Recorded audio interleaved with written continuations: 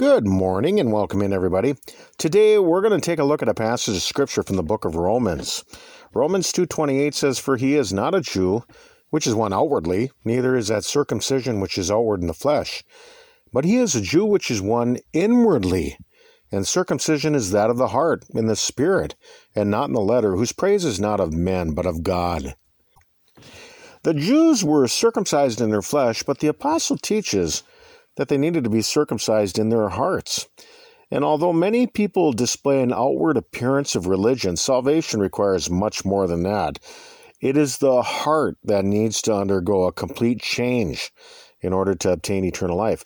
If that doesn't happen, then you might as well forget the rest, because that's the dividing line between true spirituality and fleshy religion. Genuine faith is to possess a sincere love for God, which will result in obedience towards His will and true righteousness in one's heart. Matthew 5 verse 20 says, "For I say unto you, that except your righteousness shall exceed the righteousness of the scribes and Pharisees, ye shall in no case enter into the kingdom of heaven." Galatians 5:6 says, "For in Jesus Christ neither circumcision availeth anything, nor uncircumcision, but faith which worketh by love." Many people felt that they were going to attain eternal life simply because they were circumcised, but without repentance from dead works, people will perish. 1 Corinthians 7:19 says, "Circumcision is nothing, and uncircumcision is nothing, but the keepings of the commandments of God."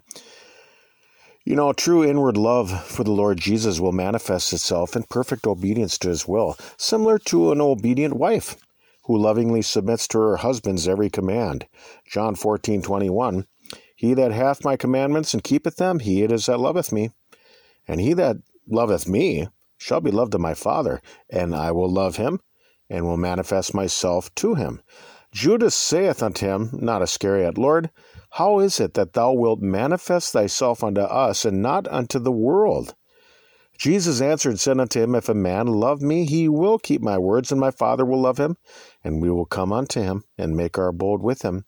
He that loveth me not keepeth not my sayings, and the word which you hear is not mine, but the Father's which sent me." Loving obedience to God's purpose proves that we are walking in the truth. 1 John 2 verse 3, "And hereby we do know that we know him, if we keep his commandments.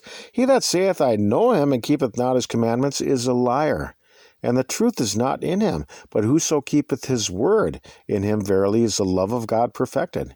Hereby know we that we are in him." The Apostle Paul was born and raised a Jew, but when he became a Christian, he defined what true Jewishness really is. It is to possess the same faith that Abraham had deep inside of his heart. Out of his deep love and affection for God, he obediently served him in the Spirit.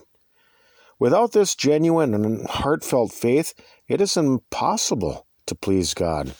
John 8:39 says, "Then answered and said unto him," or they answered and said unto him, "Abraham is our father." Jesus saith unto them, "If you were Abraham's children, you would do the works of Abraham." Galatians 3:6 says, "Even as Abraham believed God, and it was accounted to him for righteousness. Know ye therefore that they which are of faith, the same are the children of Abraham."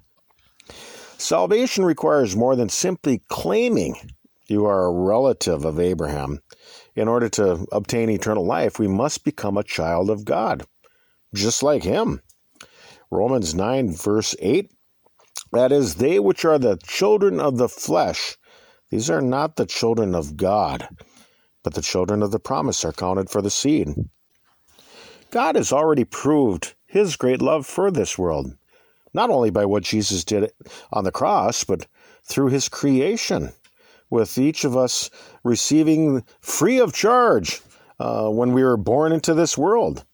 The reason why many people will not enter into eternal life is because they never loved God in return. They never showed it by their actions, by submitting to the will of Christ. They never turned away from the old sinner that they were in their past to become a new creature in Christ. They never truly repented in their hearts. Galatians 6:15, For in Christ Jesus neither circumcision availeth anything, nor uncircumcision, but a new creature. And as many as walk according to this rule, peace be on them, and mercy, and upon the Israel of God. Genuine peace with God comes through repentance. And the only way that's going to happen is if you possess godly sorrow inside of your heart. The further that people get involved with sin, the harder the heart will become. It's like a snare that gets tighter and tighter each hour that passes as pride slowly begins suffocating one's soul. The Lord Jesus cared for the Israelites so much that he delivered them out of the hand of Pharaoh. But although he did so many wonderful things for them, with a lot of them he was not pleased.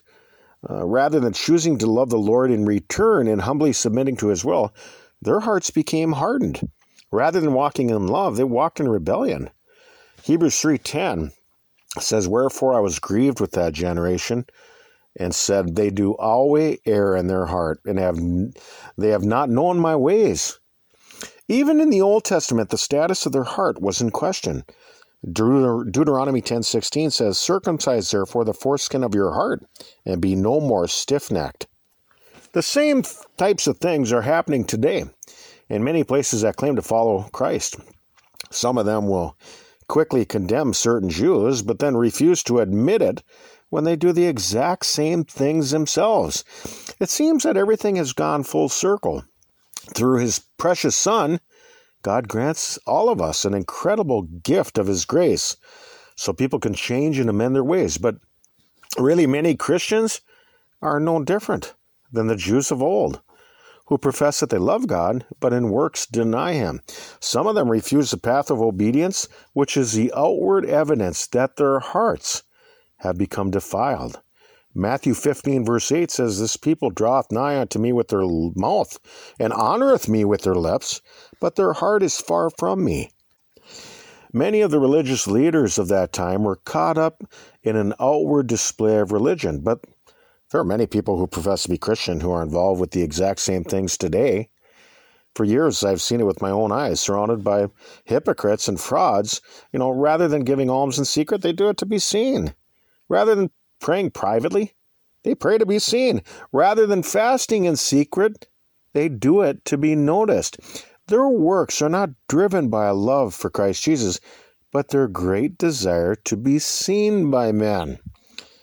Be very careful about what you love in this world, because it can guide your soul to eternal life or to eternal damnation. Matthew 23:5 warns, "But all their works they do for to be seen of men." So, to fulfill the first and great commandment requires that we love God perfectly out of a pure heart. This means humbly submitting to the commands and teachings of Jesus. As I told one student at a high school many years ago, Jesus loved you enough to die on the cross for your sins. Will you love him enough to do what he says? The true Jew is one inwardly, who, like Abraham, serves him in the Spirit. God is a rewarder of those who diligently seek him in such a manner, and the path to his blessings begin with a change of heart. So let's think about these things for right now. We can be found on your web browser by searching tlkjbc, where you can find our diaries distributed through various platforms. We're not associated nor affiliated with any other religious groups. You can get our entire podcast feeds directly along with transcripts at tlkjbc.com. Or I suppose that you could find us somewhere up here in the great northern Minnesota woods. Peace to you all, and Lord willing, we'll talk with you some more tomorrow. Till then, bye-bye, everybody.